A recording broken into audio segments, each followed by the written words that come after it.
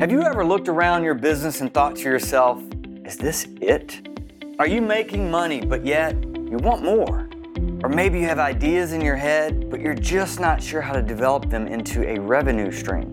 Welcome to the Caged Vision Podcast with Carrie Roan and Lisa Beck, where we help you unlock your business potential and scale your business beyond trading time for money. Each week, you'll hear ideas, interviews, and case studies of others who, like you, are subject matter experts and want more from their business. Let's do this.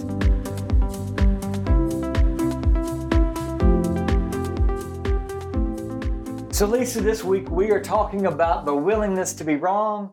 And are you willing to be wrong? Can I just lay that out there? Are you ever willing to be wrong? I hate to lose. Does that mean that I hate to be wrong? Not necessarily, but I hate to lose. No, I think you don't like to be wrong either. Well, I don't like to be, nobody really loves being wrong. I know I do not like to be wrong.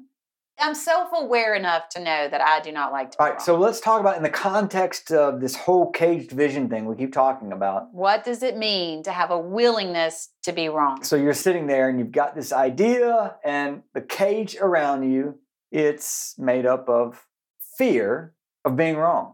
Because it's fear of failure. It's fear of failure. If we knew that we'd be successful, everybody would start. No one wants to be wrong. Nobody's signing up to be wrong.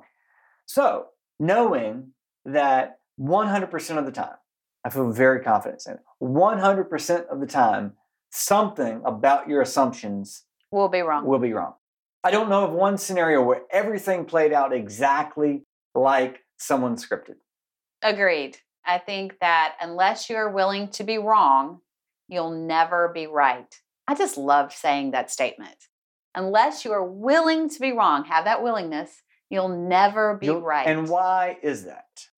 Because I think you have to understand the big picture. Yeah. It's not going to work perfectly. Yeah. And you've got to have the confidence to be wrong, to pursue it anyway. Yeah. Well, we're going to talk about confidence to pursue your vision next week.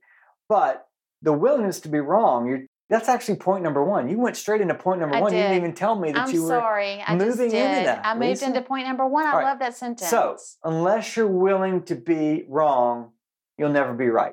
To me, that means you have to take those lessons from being wrong and turn them until they're right, until you find the right path.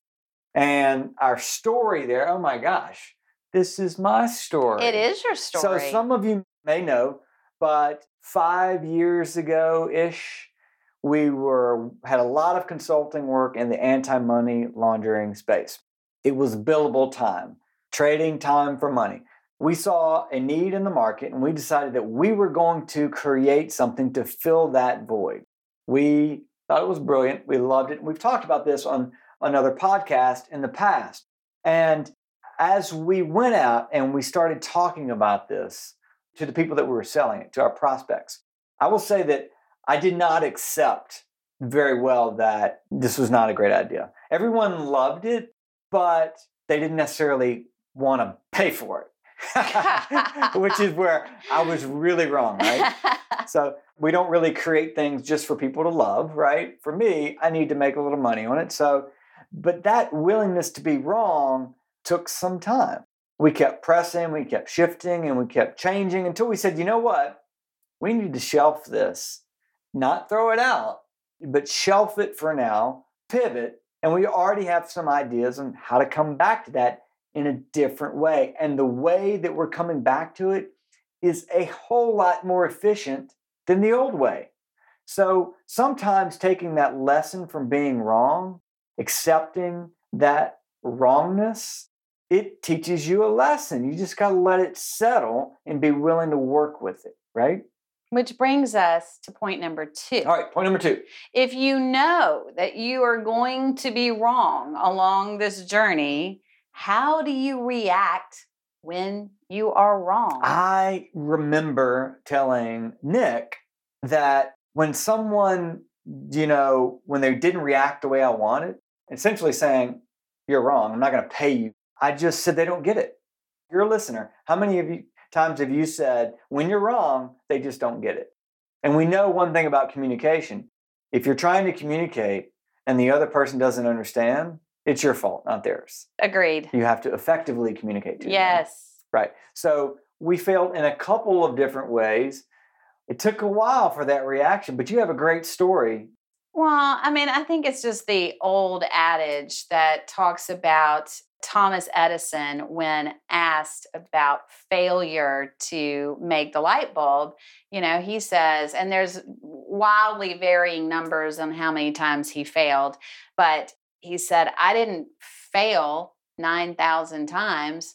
I just know 9,000 ways not to do it, not to make a light bulb. I love this story because even though he is like, no, I'm wrong, that doesn't work. Well, I'm going to try something different. He had this willingness to be wrong, but he still had this vision and knew in his head that it could happen. He knew that he was going to make a light bulb. And then when he was wrong and had to try something different, his reaction wasn't just shelve the whole thing. His reaction was, let's just try something different. Yeah. That willingness to be wrong, it sometimes just cripples people. They just freeze when they're not willing to be wrong. It's the ridicule.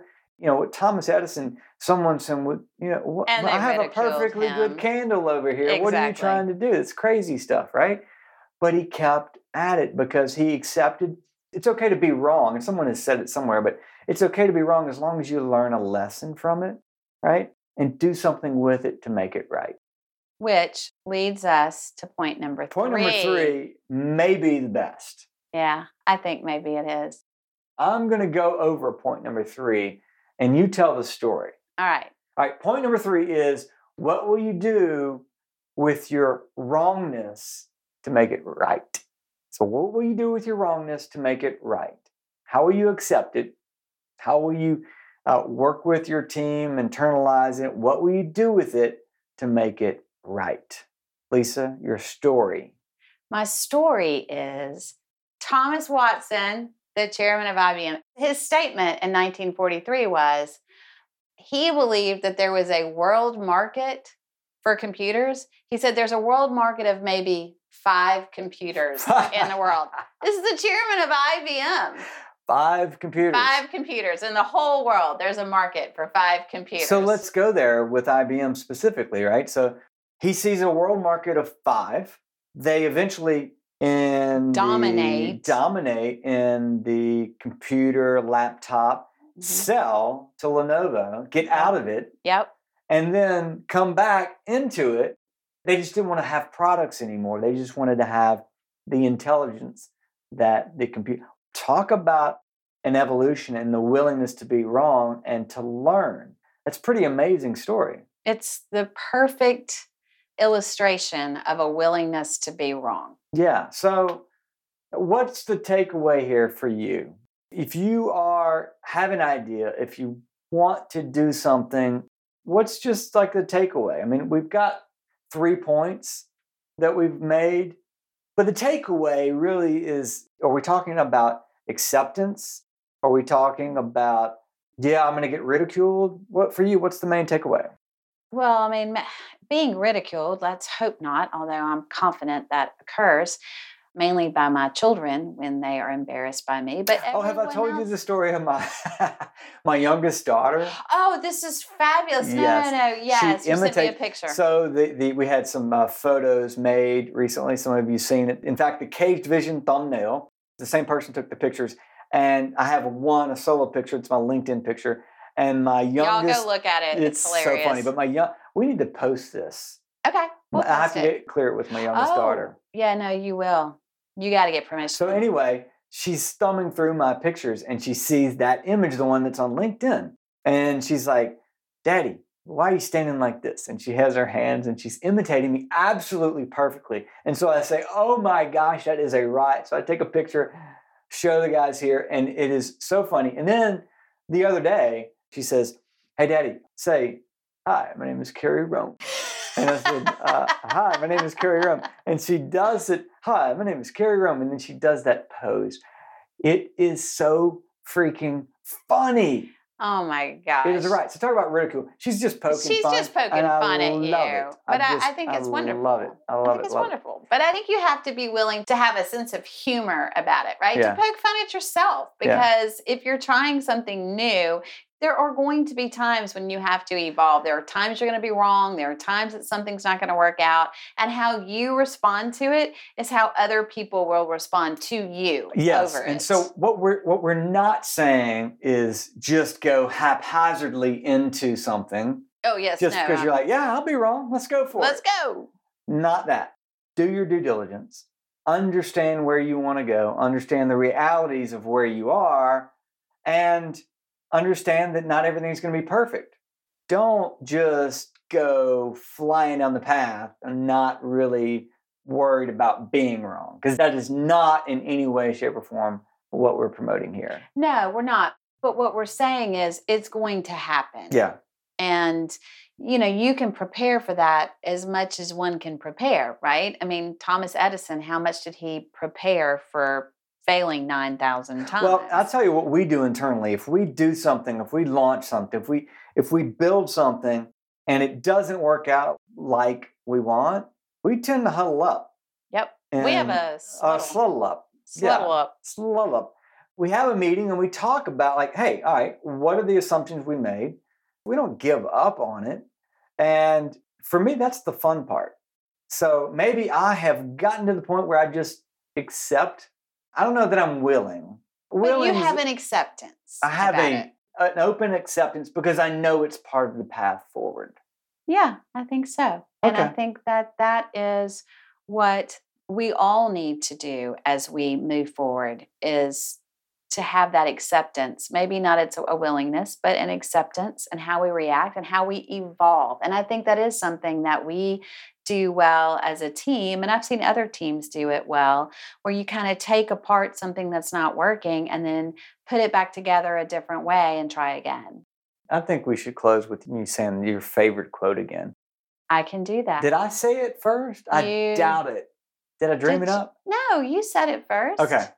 It's probably a combination of different things that I've heard that I pieced together to try to make it my own. I'm going to attribute it to you. I was talking to my brother-in-law who works at Yale, and I was talking about, sometimes when I read a book or something like that, and I take that concept and I love the concept so much, I kind of feel like I'm hacking the concept. And he's like, what do you think education is?